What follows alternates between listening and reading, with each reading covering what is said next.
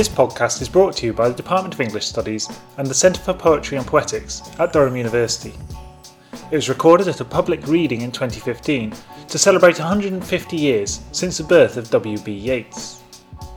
Yeats is perhaps best loved for his lyric poems such as The Lake Isle of Innisfree, but through his literary career he wrote in a range of styles and subjects, reflecting his Irish nationalism, reinventing traditional genres, drawing inspiration from Irish myth and legend, and pushing into innovative symbolism. Professors Stephen Regan and Michael O'Neill take us on a journey through the varied landscape of Yeats's verse. I'd like to begin with a very early poem, a poem written in 1888, and it's one of Yeats's best-known poems. It's a poem of exile. It's the Lake Isle of Innisfree. Yeats claimed that the inspiration came when he was in London. He was standing on Fleet Street, feeling homesick for Ireland. But it was a poem that was mocked, derided by some of Yeats's contemporaries. Ezra Pound wrote a parody of this, and James Joyce wrote to Ezra Pound saying, "This is a very poetical epistle. It should be read in the evening when the lake water is lapping." And I don't think poetical there is meant to be a compliment. A lot of people thought it was sentimental and facile. Yeats himself thought it was the first poem he'd written in which he'd managed to capture something of his own music. So he himself held it in high esteem. The old Irish place name, Innisfree, is the island of heather, and that explains why there's a reference to a purple glow in the poem. But obviously the anglicised name, Innisfree, is evocative of freedom. "I will arise and go now, and go to Innisfree, and a small cabin build there, of clay and wattles made. 9 bean rows will I have there, a hive for the honey bee, and live alone in the bee-loud glade. And I shall have some peace there, for peace comes dropping slow, dropping from the vales of the morning to where the cricket sings. There midnight's all a glimmer, and noon a purple glow, and evening full of the linnet's wings. I will arise and go now, for always night and day I hear lake water lapping with low sounds by the shore, while I stand on the roadway or on the pavement's grey, I hear it in the deep heart's core." Well, Yeats, as you probably know, was one of the principal organisers of the Irish literary revival. He spearheaded the Irish literary revival. And what it sought to revive, among other things, was an interest in stories, songs and legends.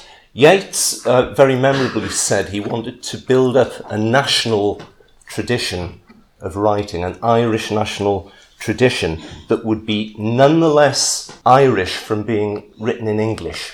And of course that was a great challenge, and there were other nationalists who thought that wasn't the way to go, but a national literature in English. And I think we see him doing that in the Lake Isle of Innisfree, and we see him doing it partly through the appeal of Irish myth in other poems like this one, the Song of Wandering Angus.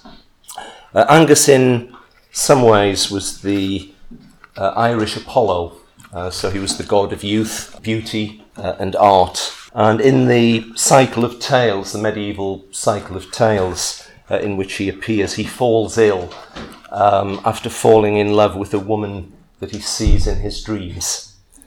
So this was written in 1897, and it appeared in the book The Wind Among the Reeds in 1899. And I think looking back, we can see that that book, The Wind Among the Reeds, was a great symbolist work, among other things. The Song of Wandering Angus. "I went out to the hazelwood, because a fire was in my head, and cut and peeled a hazel wand, and hooked a berry to a thread. And when white moths were on the wing, and moth-like stars were flickering out, I dropped the berry in a stream and caught a little silver trout. When I had laid it on the floor, I went to blow the fire aflame, but something rustled on the floor, and someone called me by my name. It had become a glimmering girl, with apple blossoms in her hair, who called me by my name and ran and faded through the brightening air. Though I am old with wandering through hollow lands and hilly lands, I will find out where she has gone and kiss her lips and take her hands and walk among long dappled grass and pluck till time and times are done the silver apples of the moon, the golden apples of the sun.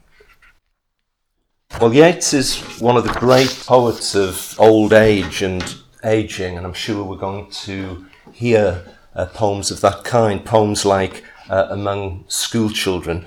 But he also wrote some very tender, perceptive poems about childhood and youth, poems like A Prayer for My Daughter, one of the great poems of his middle phase.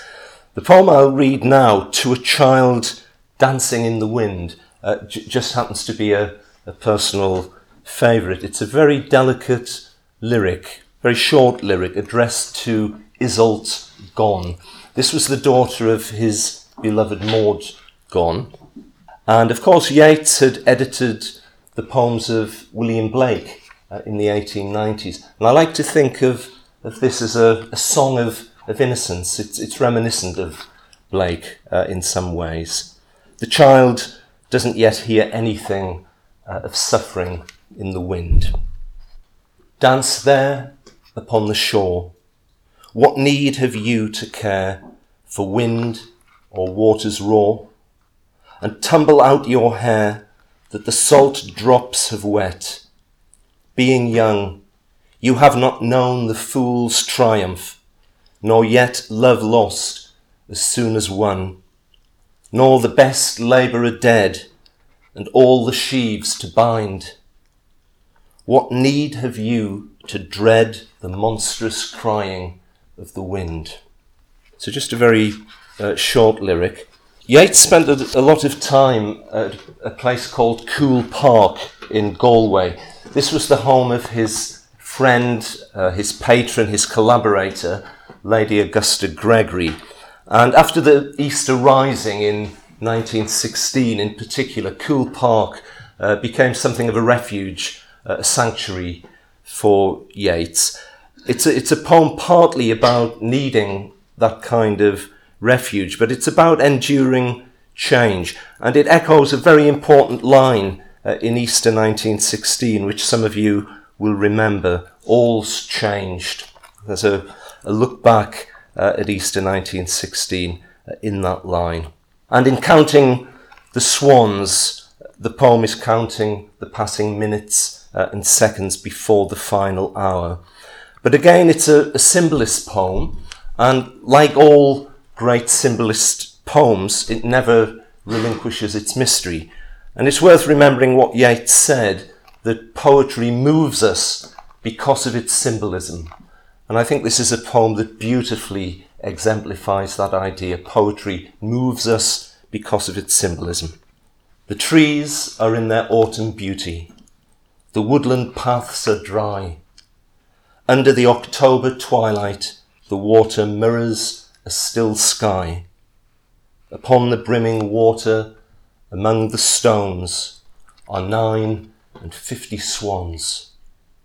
The 19th autumn has come upon me since I first made my count. I saw, before I had well finished, all suddenly mount and scatter wheeling in great broken rings upon their clamorous wings. I have looked upon those brilliant creatures, and now my heart is sore.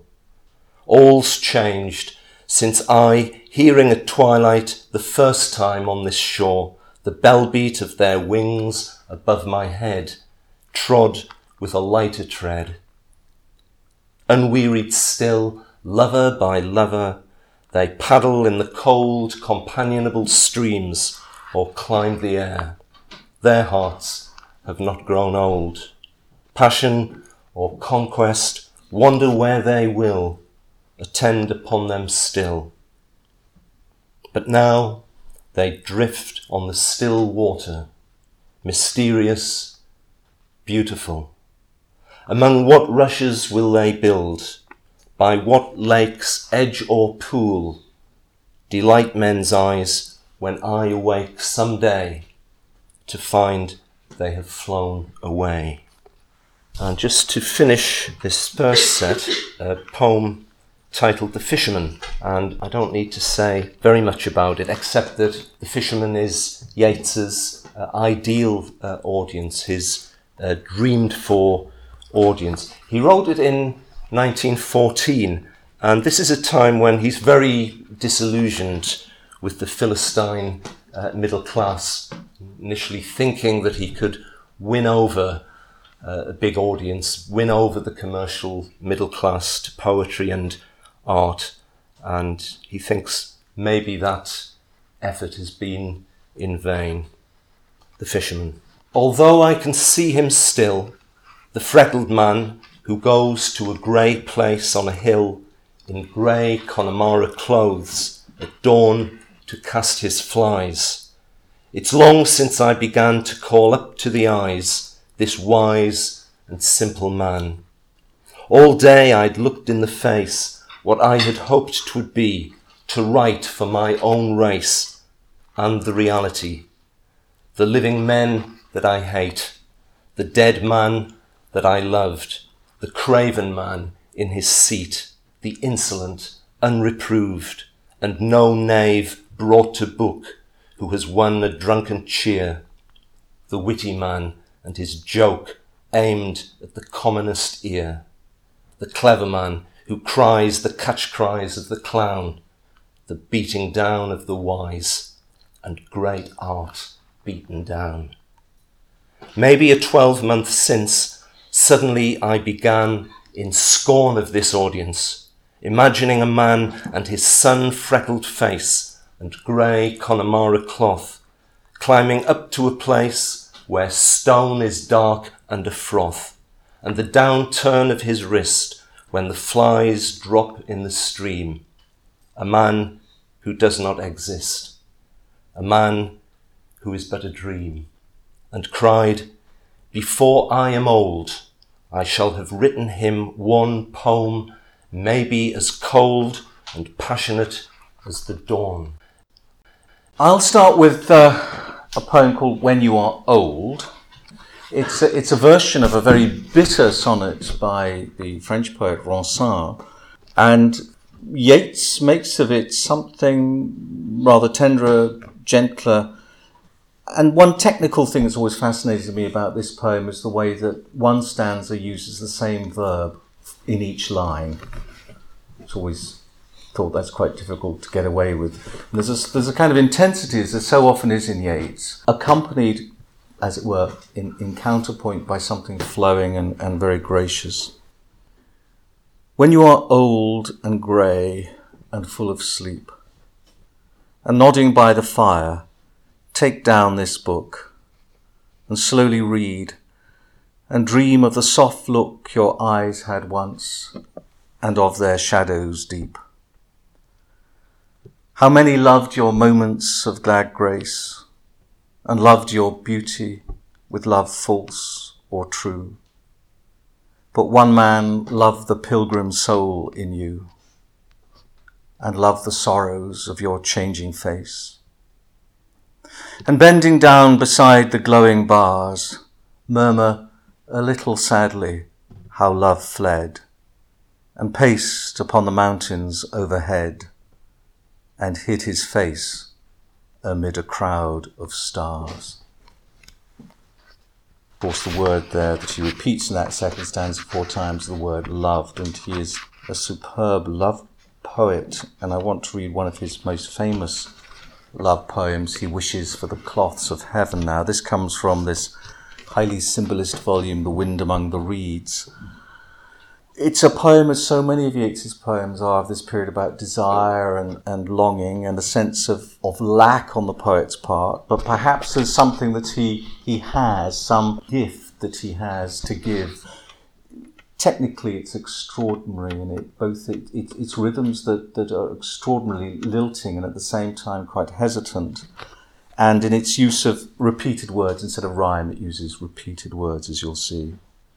Had I the heavens embroidered cloths, enwrought with golden and silver light, the blue and the dim and the dark cloths of night and light and the half-light, I would spread the cloths under your feet.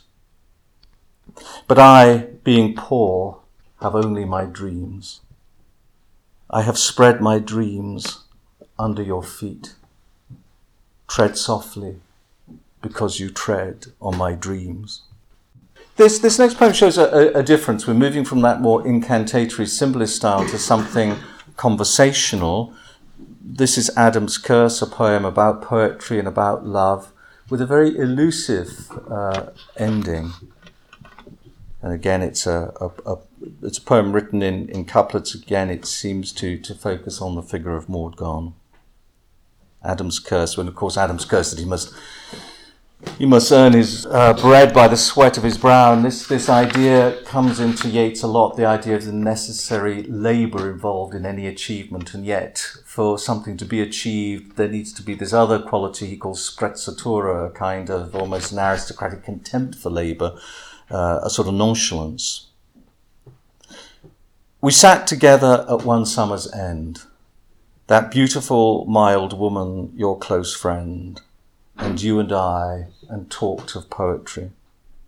I said, a line will take us hours, maybe, yet if it does not seem a moment's thought, our stitching and unstitching has been naught. Better go down upon your marrow bones and scrub a kitchen pavement, or break stones like an old pauper in all kinds of weather. For to articulate sweet sounds together is to work harder than all these, and yet be thought an idler by the noisy set of bankers, schoolmasters, and clergymen the martyrs call the world. And thereupon that beautiful, mild woman, for whose sake there's many a one shall find out all heartache on finding that her voice is sweet and low, replied, to be born woman is to know, although they do not talk of it at school, that we must labour to be beautiful. I said, it's certain there is no fine thing since Adam's fall, but needs much labouring. There have been lovers who thought love should be so much compounded of high courtesy that they would sigh and quote with learned looks precedents out of beautiful old books. Yet now it seems an idle trade enough. We sat grown quiet at the name of love. We saw the last embers of daylight die, and in the trembling blue-green of the sky, a moon worn as if it had been a shell washed by time's waters as they rose and fell about the stars and broke in days and years. I had a thought for no one's but your ears, that you were beautiful and that I strove to love you in the old high way of love, that it had all seemed happy, and yet we'd grown as weary-hearted as that hollow moon. This one is will always be one of my favourite Yeats poems, called The Cold Heaven. And it's one of these moments of where Yeats moves quite magnificently, I think, between the ordinary into a kind of visionary intensity. He's using a very long line in this poem, the Alexandrine 12-syllable lines, but the rhythms and the enjambments and the phrasing has a kind of energy that presses on, until finally he has a kind of sense of what life might be like after death. But the poem, as so many of Yeats' poems, the poem ends with the question. Yeats is fascinated by the question. Here he's taking himself into regions of occult speculation, perhaps, and yet the poem isn't so esoteric that it doesn't feel like a meditation anyone could understand, or about guilt, about the sense of torturing yourself, perhaps as he puts it, out of all sense and reason. It starts with that word that you're told you should never use at the start of poems. I always like to see that in great poems, the word suddenly. The cold heaven. Suddenly I saw the cold and rook-delighting heaven, that seemed as though ice burned, and was but the more ice. And thereupon imagination and heart were driven so wild that every casual thought of that and this vanished, and left but memories that should be out of season with the hot blood of youth, of love crossed long ago.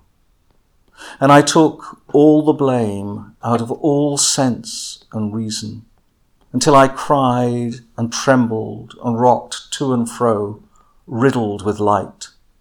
Ah, when the ghost begins to quicken, confusion of the deathbed over, is it sent out naked on the roads, as the books say, and stricken by the injustice of the skies for punishment? And I'll finish this set with Easter 1916. It's an extraordinarily skillful poem. I'll just read it, but just one detail picking up from that last poem is to look out for the questions in the final section of the poem, and how, as the poem's rhetoric mounts in intensity and passion, also the questioning perhaps even of the worth or the value of the rising also seem to intensify. One critic, Richard Ellman, in contrast to Keats's negative capability, speaks of Yeats's affirmative capability, the ability to sort of affirm in the teeth of his own doubts and certainties. Easter 1916. I have met them at close of day, coming with vivid faces from counter or desk among grey 18th century houses. I have passed with a nod of the head, or polite, meaningless words, or have lingered a while and said polite, meaningless words, and thought before I had done of a mocking tale or a jibe to please a companion around the fire at the club, being certain that they and I but lived where motley is worn, all changed utterly, a terrible beauty is born. That woman's days were spent in ignorant goodwill, her nights in argument until her voice grew shrill. What voice more sweet than hers, when young and beautiful she rode to harriers? This man had kept a school and rode our winged horse. This other, his helper and friend, was coming into his force. He might have won fame in the end. So sensitive his nature seemed, so daring and sweet his thought. This other man I had dreamed, a drunken, vainglorious lout. He had done most bitter wrong to some who are near my heart. Yet I number him in the song. He too has resigned his part in the casual comedy. He too has been changed in his turn, transformed utterly. A terrible beauty is born. Hearts with one purpose alone, through summer and winter seem enchanted to a stone, to trouble the living stream.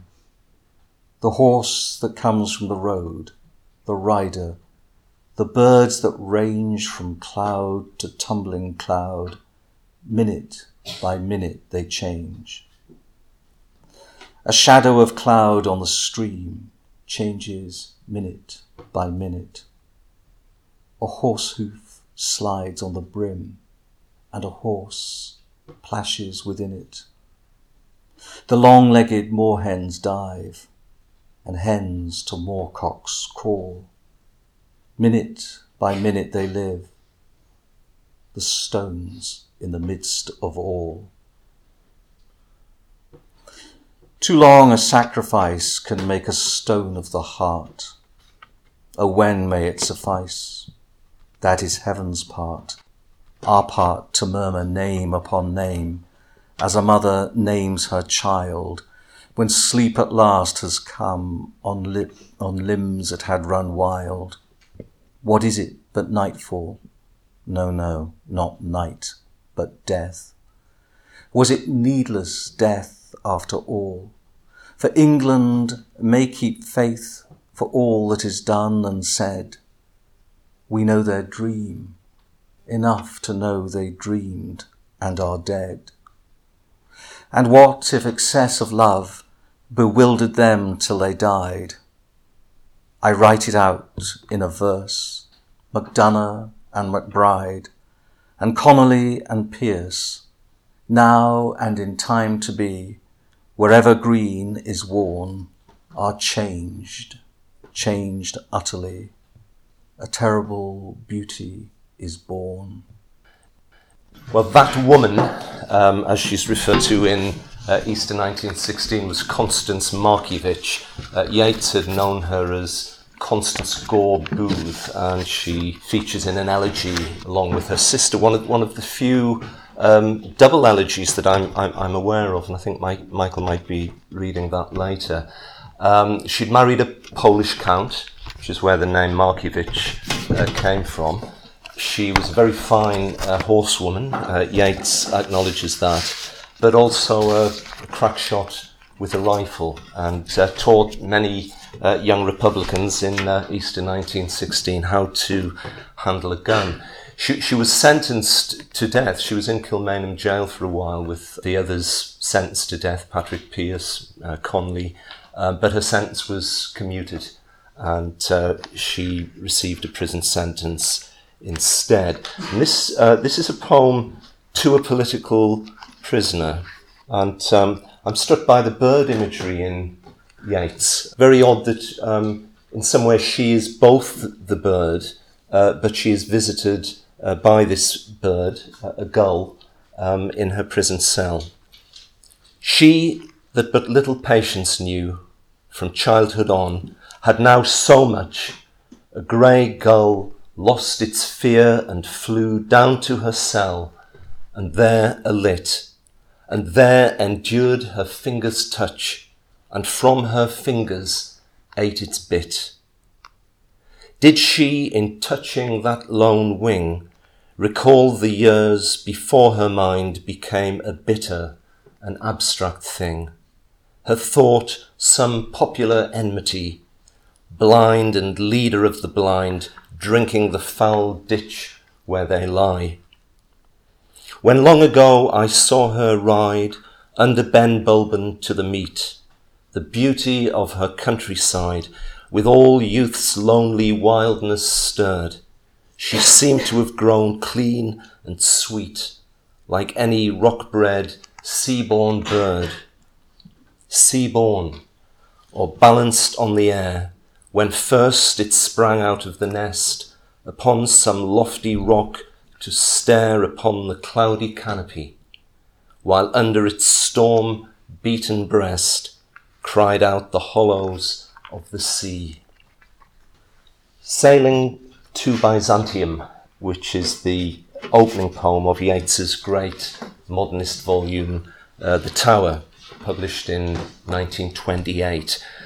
It's the opening poem, as I say, of that volume. I think it's also the first poem that he wrote in a tave rima, a form he carried on using to the end of his career. And having initially longed for a return to Ireland in that opening poem, we heard the Lake Isle of Innisfree. Now it seems he can't wait to leave Ireland, not just to leave Ireland, but to leave nature altogether and be consumed into a world of art in the great city of Byzantium. And what he dreams of doing is taking the form of a golden bird.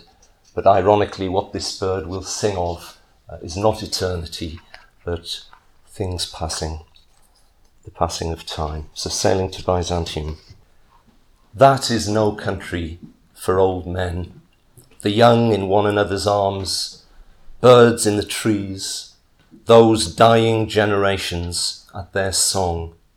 The salmon falls, the mackerel crowded seas, fish, flesh or fowl, commend all summer long whatever is begotten, born and dies. Caught in that sensual music, all neglect monuments of unaging intellect. An aged man is but a paltry thing, a tattered coat upon a stick, unless soul clap its hands and sing, and louder sing, for every tatter in its mortal dress. Nor is there singing school, but studying monuments of its own magnificence. And therefore I have sailed the seas and come to the holy city of Byzantium. O sages, standing in God's holy fire, as in the gold mosaic of a wall, come from the holy fire, burn in a gyre, and be the singing masters of my soul. Consume my heart away, sick with desire, and fastened to a dying animal, it knows not what it is, and gather me into the artifice of eternity. Once out of nature, I shall never take my bodily form from any natural thing, but such a form as Grecian goldsmiths make, of hammered gold and gold enamelling, to keep a drowsy emperor awake, or set upon a golden bough to sing to lords and ladies of Byzantium, of what is past or passing or to come. Yeats is one of the great elegists in modern poetry, and that elegiac tendency extends to objects, to buildings, houses, places, as well as to people. And long before the house at Coole Park, where he'd been visiting Lady Gregory, fell into disuse and it was eventually demolished, Yeats fears that it might just end in ruins, and he writes about this more than once. But this poem, Coole Park 1929, is also a great tribute to his patron, Lady Gregory, great benefactor and inspiration. Oddly, she was still living at the time he wrote this. She died in 1932. So Coole Park 1929 is what we might call a proleptic elegy, sort of anticipatory elegy. I meditate upon a swallow's flight, upon an aged woman and her house, a sycamore and lime tree lost in night, although that western cloud is luminous. Great works constructed there in nature's spite, for scholars and for poets after us. Thoughts long knitted into a single thought, a dance-like glory that those walls begot. There hide before he had beaten into prose that noble blade the muses buckled on. There one that ruffled in a manly pose for all his timid heart. There that slow man, that meditative man, John Synge, and those impetuous men, Shaw Taylor and Hugh Lane, found pride established in humility, a scene well set and excellent company. They came like swallows, and like swallows went, and yet a woman's powerful character could keep a swallow to its first intent. And half a dozen in formation there that seemed to whirl upon a compass point found certainty upon the dreaming air, the intellectual sweetness of those lines that cut through time or cross it with a shins. Here, traveller, scholar, poet, take your stand. When all those rooms and passages are gone, when nettles wave upon a shapeless mound, and saplings root among the broken stone, and dedicate, eyes bent upon the ground, back turned upon the brightness of the sun, and all the sensuality of the shade, a moment's memory to that laurelled head. Lady Gregory died in 1932, and shortly after her death, Yeats and his wife, Georgie, decided that it was time to return to Dublin, and they moved from the Tower, where they'd been living, to a small house in the city in Dublin. And that old house now becomes a strange place of inspiration, a different kind of setting for the poems. And Yeats, now considering his own declining years, begins to ask for inspiration to continue, to be remade, refashioned, as it were, in his poems. And this becomes a very important theme in the very last poems of Yeats. But this is an acre of grass. I like to think it's Yeats grazing. Implications of that kind seem to be there with the acre of grass, kind of Yeats wintering out maybe. An acre of grass. Picture and book remain, an acre of green grass for air and exercise. Now strength of body goes. Midnight, an old house where nothing stirs but a mouse. My temptation is quiet. Here at life's end, neither loose imagination nor the mill of the mind, consuming its rag and bone, can make the truth known. Grant me an old man's frenzy, myself must I remake, till I am Timon and Lear, or that William Blake who beat upon the wall till truth obeyed his call. A mind Michelangelo knew that can pierce the clouds, or inspired by frenzy, shake the dead in their shrouds. Forgotten else by mankind, an old man's eagle mind. And then just to close, very beautiful poem titled Beautiful Lofty Things. Poem written just a year before he died. Right towards the end of his life, it's almost as if he begins to curate his own memories. And I'm thinking of poems like the Municipal Gallery Revisited, which is too long to read, but he's putting his own images on show more and more for him to inspect them, and I think for other people to inspect them as well. And this is a strange poem because those beautiful lofty things which are his treasured memories and that part of the life he shared with other people are like vignettes. There's something very visual about them and the way he puts them on show, and they include his father. He has some stirring memories of his father, a very bold man who had stood up in the Abbey Theatre when the riots around Synge's Playboy of the Western World were taking place, and started provoking people in this already very, very tense atmosphere. And then he has John O'Leary, great Irish nationalist. Romantic Islands, Dead and Gone. It's with O'Leary in the grave, he tells us, in September 1913. He has Standish O'Grady, an Irish historian, barely being able to stand up. There are lots of jokes about drink. I think, Standish can't stand.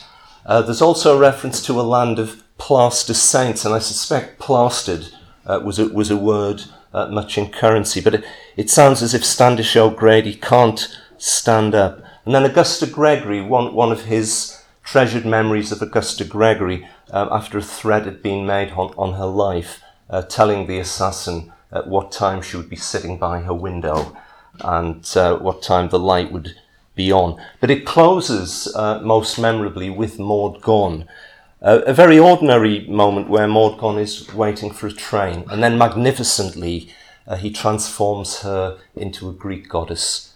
And as far as I know, it's the only poem in which Maud Gonne is mentioned by name. beautiful lofty things. Beautiful lofty things. O'Leary's noble head. My father upon the Abbey stage, before him a raging crowd, this land of saints. Then as the applause died out, of plaster saints, his beautiful mischievous head thrown back, Standish O'Grady supporting himself between the tables, speaking to a drunken audience high nonsensical words. Augusta Gregory seated at her great ormolu table, her 80th winter approaching. Yesterday he threatened my life. I told him that nightly from 6 to 7 I sat at this table, the blinds drawn up. Maud Gorn at Hoath Station, waiting a train. Pallas Athena in that straight back and arrogant head. All the Olympians, a thing never known again. I'll read a few later poems, and I'll start with Among School Children.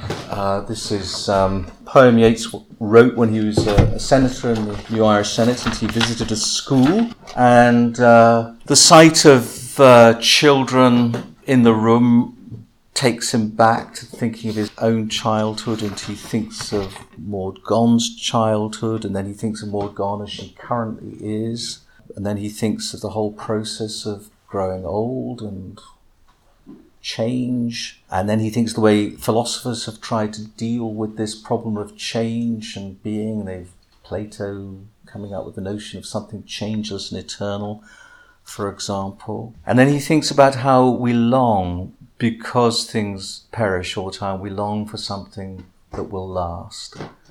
And one of the places that leads us to religious worship, it leads us to hope for the future through children perhaps, but it also leads to, and it leads this poet back to symbols, the symbols that he's always in a way been haunted by, not always trusting. I think a lot of Yeats has a kind of debate about the reliability of symbols, but he finishes again with a question, and again with a trying to conjure up in this poem something that will seem to elude all this perishing and change. Among School Children. I walk through the long schoolroom questioning. A kind old nun in a white hood replies. The children learn to cipher and to sing, to study reading books and history, to cut and sew, be neat in everything in the best modern way. The children's eyes in momentary wonder stare upon a 60-year-old smiling public man. I dream of a Lydian body bent above a sinking fire, a tale that she told of a harsh reproof or trivial event that changed some childish day to tragedy. Told, and it seemed that our two natures blent into a sphere from youthful sympathy, or else to alter Plato's parable into the yoke and white of the one shell. And thinking of that fit of grief or rage, I look upon one child or t'other there, and wonder if she stood so at that age. For even daughters of the swan can share something of every paddler's heritage, and had that colour upon cheek or hair, and thereupon my heart is driven wild. She stands before me as a living child. Her present image floats into the mind. Did Quattrocento finger fashion it hollow of cheek, as though it drank the wind and took a mess of shadows for its meat? And I, though never of Lydian kind, had pretty plumage once, enough of that. Better to smile on all that smile, and show there is a comfortable kind of old scarecrow. What youthful mother a shape upon her lap, honey of generation had betrayed, and that must sleep, shriek, struggle to escape, as recollection or the drug decide, would think her son, did she but see that shape with 60 or more winters on its head, a compensation for the pang of his birth, or the uncertainty of his setting forth. Plato thought nature but a spume that plays upon a ghostly paradigm of things. Solider Aristotle played the taws upon the bottom of a king of kings. World-famous, golden-thighed Pythagoras fingered upon a fiddlestick or strings what a star sang and careless muses heard. Old clothes upon old sticks to scare a bird. Both nuns and mothers worship images, but those the candles light are not as those that animate a mother's reveries, but keep a marble or a bronze repose. And yet they too break hearts. O presences that passion, piety, or affection knows, and that all heavenly glories symbolize. O self-born mockers of man's enterprise. Labour is blossoming or dancing where the body is not bruised to pleasure soul, nor beauty born out of its own despair, nor blear-eyed wisdom out of midnight oil. O chestnut tree, great-rooted blossomer, are you the leaf, the blossom, or the bowl? O bodies swayed to music, O brightening glance, how can we know the dancer from the dance? Stephen was mentioning the elegy, the double elegy for Eva Gore-Booth and Con Markovits, and I'll read that now. This is the first poem in The Winding Stair, the volume that follows on from The Tower. This is written actually in the In Memoriam stanza, Tennyson's In Memoriam stanza, but you'd hardly guess it because it keeps flowing over the boundaries between the A-B-B-A quatrain structure. One thing I always find about this poem that I find intensely affecting is, though I know the two people are dead, that it is an elegy, it tells you that in the title, I always forget it when I've got to it's divided into two paragraphs. So by the time I'm at the end of the first paragraph, I've sort of forgotten it, until there's this very touching turn in the poem as he addresses the two women. The light of evening, Lissadell. Great windows open to the south. Two girls in silk kimonos, both beautiful, one a gazelle. But a raving autumn shears blossom from the summer's wreath. The older is condemned to death, pardoned, drags out lonely years, conspiring among the ignorant. I know not what the younger dreams, some vague utopia, and she seems, when withered old and skeleton gaunt, an image of such politics. Many a time I think to seek one or the other out and speak of that old Georgian mansion, mix pictures of the mind, recall that table and the talk of youth, two girls in silk kimonos, both beautiful, one a gazelle. Dear shadows, now you know it all the folly of a fight with a common wrong or right. The innocent and the beautiful have no enemy but time. Arise and bid me strike a match, and strike another till time catch. Should the conflagration climb, run till all the sages know, we the great gazebo built, they convicted us of guilt. Bid me strike a match and blow. Extraordinary end. He seems to imagine himself and the two sisters as what one critic called spectral, metaphorical arsonists, sort of destroying this whole gazebo. The sense of guilt, I think, is very, very strong. I think he's a great poet of guilt, and there's been some fine work on an important word in his work, the word remorse. I'm not sure that's quite the same thing as guilt, though there, I think there's maybe in that poem there's a repudiation of guilt, but the sense throughout the Winding Stair of wanting to bring things to an end is quite extraordinary, though it just teeters on the very edge, you might say, at the end of that poem. The next poem is called A Dialogue of Self and Soul. I won't read you the first. Time is winging on, and I hope people standing up are not too uncomfortable, but I'll just read you the second part. This is a sort of Marvell-like poem, like the Dialogue of the Soul and Body, and the two protagonists, so to speak, were two sides of Yeats. The soul is the side that's longing for some kind of almost mystical transcendence to reach a place, as he puts it, where thought is done, that is carried out, but also finished, whereas self is still, as it were, the unregenerate, conflicted person of flesh and blood, speaking of love and war.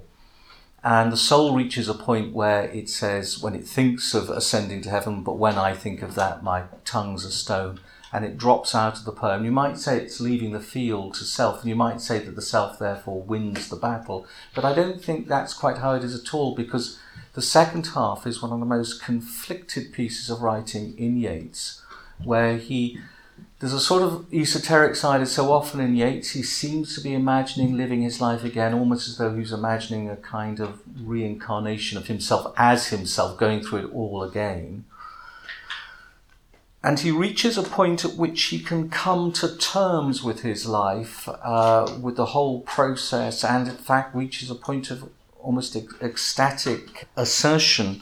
There's a wonderful phrase which I just scribbled down on my list of poems I was going to read by Louis MacNeice in his great book, The Poetry of W.B. Yeats, where he says there is nearly always in Yeats a leaping vitality, the vitality of Cleopatra waiting for the asp, and there's something of that, there's sort of sense of darkness and tragic death just round the corner. So this is the second half of Dialogue of Self and Soul. A living man is blind and drinks his drop. What matter if the ditches are impure? What matter if I live it all once more? Endure that toil of growing up, the ignominy of boyhood, the distress of boyhood changing into man, the unfinished man and his pain brought face to face with his own clumsiness, the finished man among his enemies. How in the name of heaven can he escape that defiling and disfigured shape the mirror of malicious eyes casts upon his eyes, until at last he thinks that shape must be his shape? And what's the good of an escape if honour find him in the wintry blast? I am content to live it all again, and yet again, if it be life to pitch into the frog spawn of a blind man's ditch, a blind man battering blind men, or into that most fecund ditch of all, the folly that man does or must suffer if he woos a proud woman not kindred of his soul. I am content to follow to its source every event in action or in thought, measure the lot, forgive myself the lot.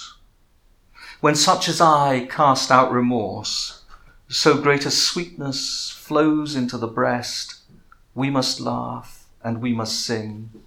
We are blessed by everything. Everything we look upon is blessed. Extraordinary change of tone in that poem, I think, at the end. Now, just read a couple more. Here's a poem called Byzantium, which I don't think anyone understands. Well, I'm sure everybody does understand it, but I've always felt there's a kind of excess of music that makes, even that you can extract a paraphrasable meaning, but it isn't the poem. There's an astonishingly interwoven set of particular words. It's something that Yeats loves to do, to pick a word and work it. It's something you find in Shelley and in Swinburne in particular, but Yeats makes of it something very much his own. to take a word, and by the end of the poem, the word is it's an actor in the poem's drama, as one can see in this poem. This, of course, is the sequel to Sailing to Byzantium, and I think Yeats felt, after correspondence with a friend, that he'd left some things uncertain, and he wanted to go a little further exploring the world of Byzantium. The other thing I want to say about it is, as you can see in that previous poem, one of the things that drives some of the greatest poems of Yeats is this, going back to his almost too famous statement, out of the quarrel with others we make rhetoric, but of the quarrel with ourselves we make poetry. He's a poet of self-quarrel. He generates these quarrels. This seems to be a poem that's on the side of the artifice of eternities, he calls it, Sailing to Byzantium, until when he's in Byzantium, suddenly all the material that the golden smithies of the emperor turn into works of art, all the kind of flood of life's energy seem to almost take the poem over. The unpurged images of day recede. The emperor's drunken soldiery are abed. Night resonance recedes. Night walker's song after great cathedral gone. A starlit or a moonlit dome disdains all that man is, all mere complexities, the fury and the mire of human veins. Before me floats an image, man or shade, shade more than man, more image than a shade. For Hades' bobbin bound in mummy cloth may unwind the winding path. A mouth that has no moisture and no breath, breathless mouths may summon. I hail the superhuman. I call it death in life and life in death. Miracle, bird or golden handiwork, more miracle than bird or handiwork, planted on the starlit golden bough, can like the cocks of Hades crow, or by the moon embittered scorn aloud in glory of changeless metal, common bird or petal, and all complexities of mire or blood. At midnight on the emperor's pavement flit flames that no faggot feeds, nor steel has lit, nor storm disturbs, flames begotten of flame, where blood begotten spirits come, and all complexities of fury leave, dying into a dance, an agony of trance, an agony of flame that cannot singe a sleeve. A straddle on the dolphins, mire and blood, spirit after spirit. The smithies break the flood, the golden smithies of the emperor. Marbles of the dancing floor break bitter furies of complexity, those images that yet fresh images beget, that dolphin torn, that gong tormented sea. I'll finish with what we were saying before, Stephen and I, was a curtain, the opposite of a curtain raiser.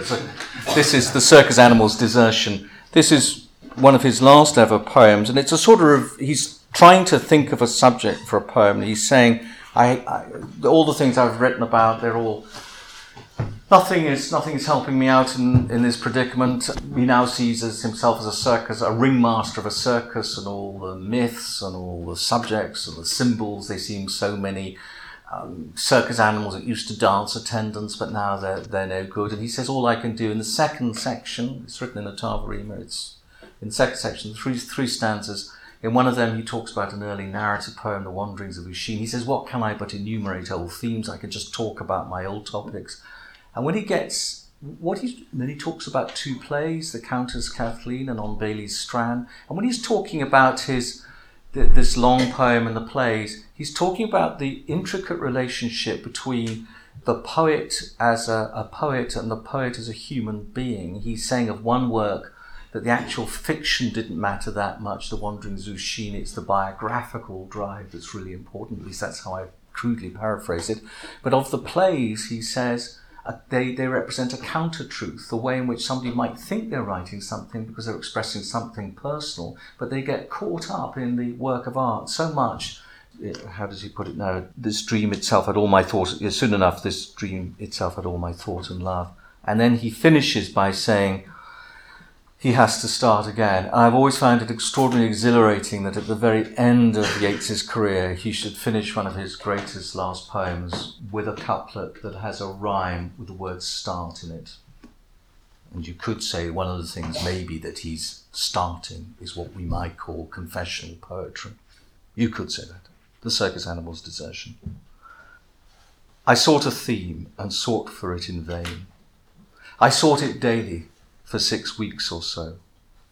Maybe at last, being but a broken man, I must be satisfied with my heart, although winter and summer till old age began, my circus animals were all on show. Those stilted boys, that burnished chariot, lion and woman, and the Lord knows what. What can I but enumerate old themes? First, that sea rider Usheen led by the nose through 3 enchanted islands, allegorical dreams, vain gaiety, vain battle, vain repose. Themes of the embittered heart, or so it seems, that might adorn old songs or courtly shows. But what cared I that set him on to ride, I, starve for the bosom of his fairy bride? And then a counter-truth filled out its play. The Countess Kathleen was the name I gave it. She, pity-crazed, had given her soul away, but masterful heaven had intervened to save it. I thought my dear must her own soul destroy, so did fanaticism and hate enslave it. And this brought forth a dream, and soon enough this dream itself had all my thought and love. And when the fool and blind man stole the bread, Cuchulainn fought the ungovernable sea.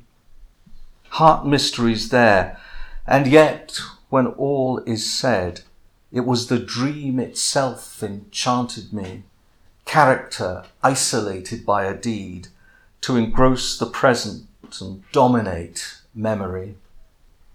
Players and painted stage took all my love, and not those things that they were emblems of. Those masterful images, because complete, grew in pure mind, but out of what began? A mound of refuse, or the sweepings of a street, old kettles, old bottles, and a broken can, old iron, old bones, old rags, that raving slut who keeps the till. Now that my ladder's gone, I must lie down where all the ladders start, in the foul rag and bone shop of the heart. Thanks very much. And thanks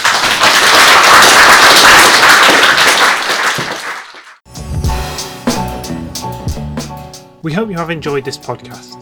If you would like to comment on the podcast you have just listened to, or if you want to download more of our podcasts, visit our blog at www.readdurhamenglish.wordpress.com.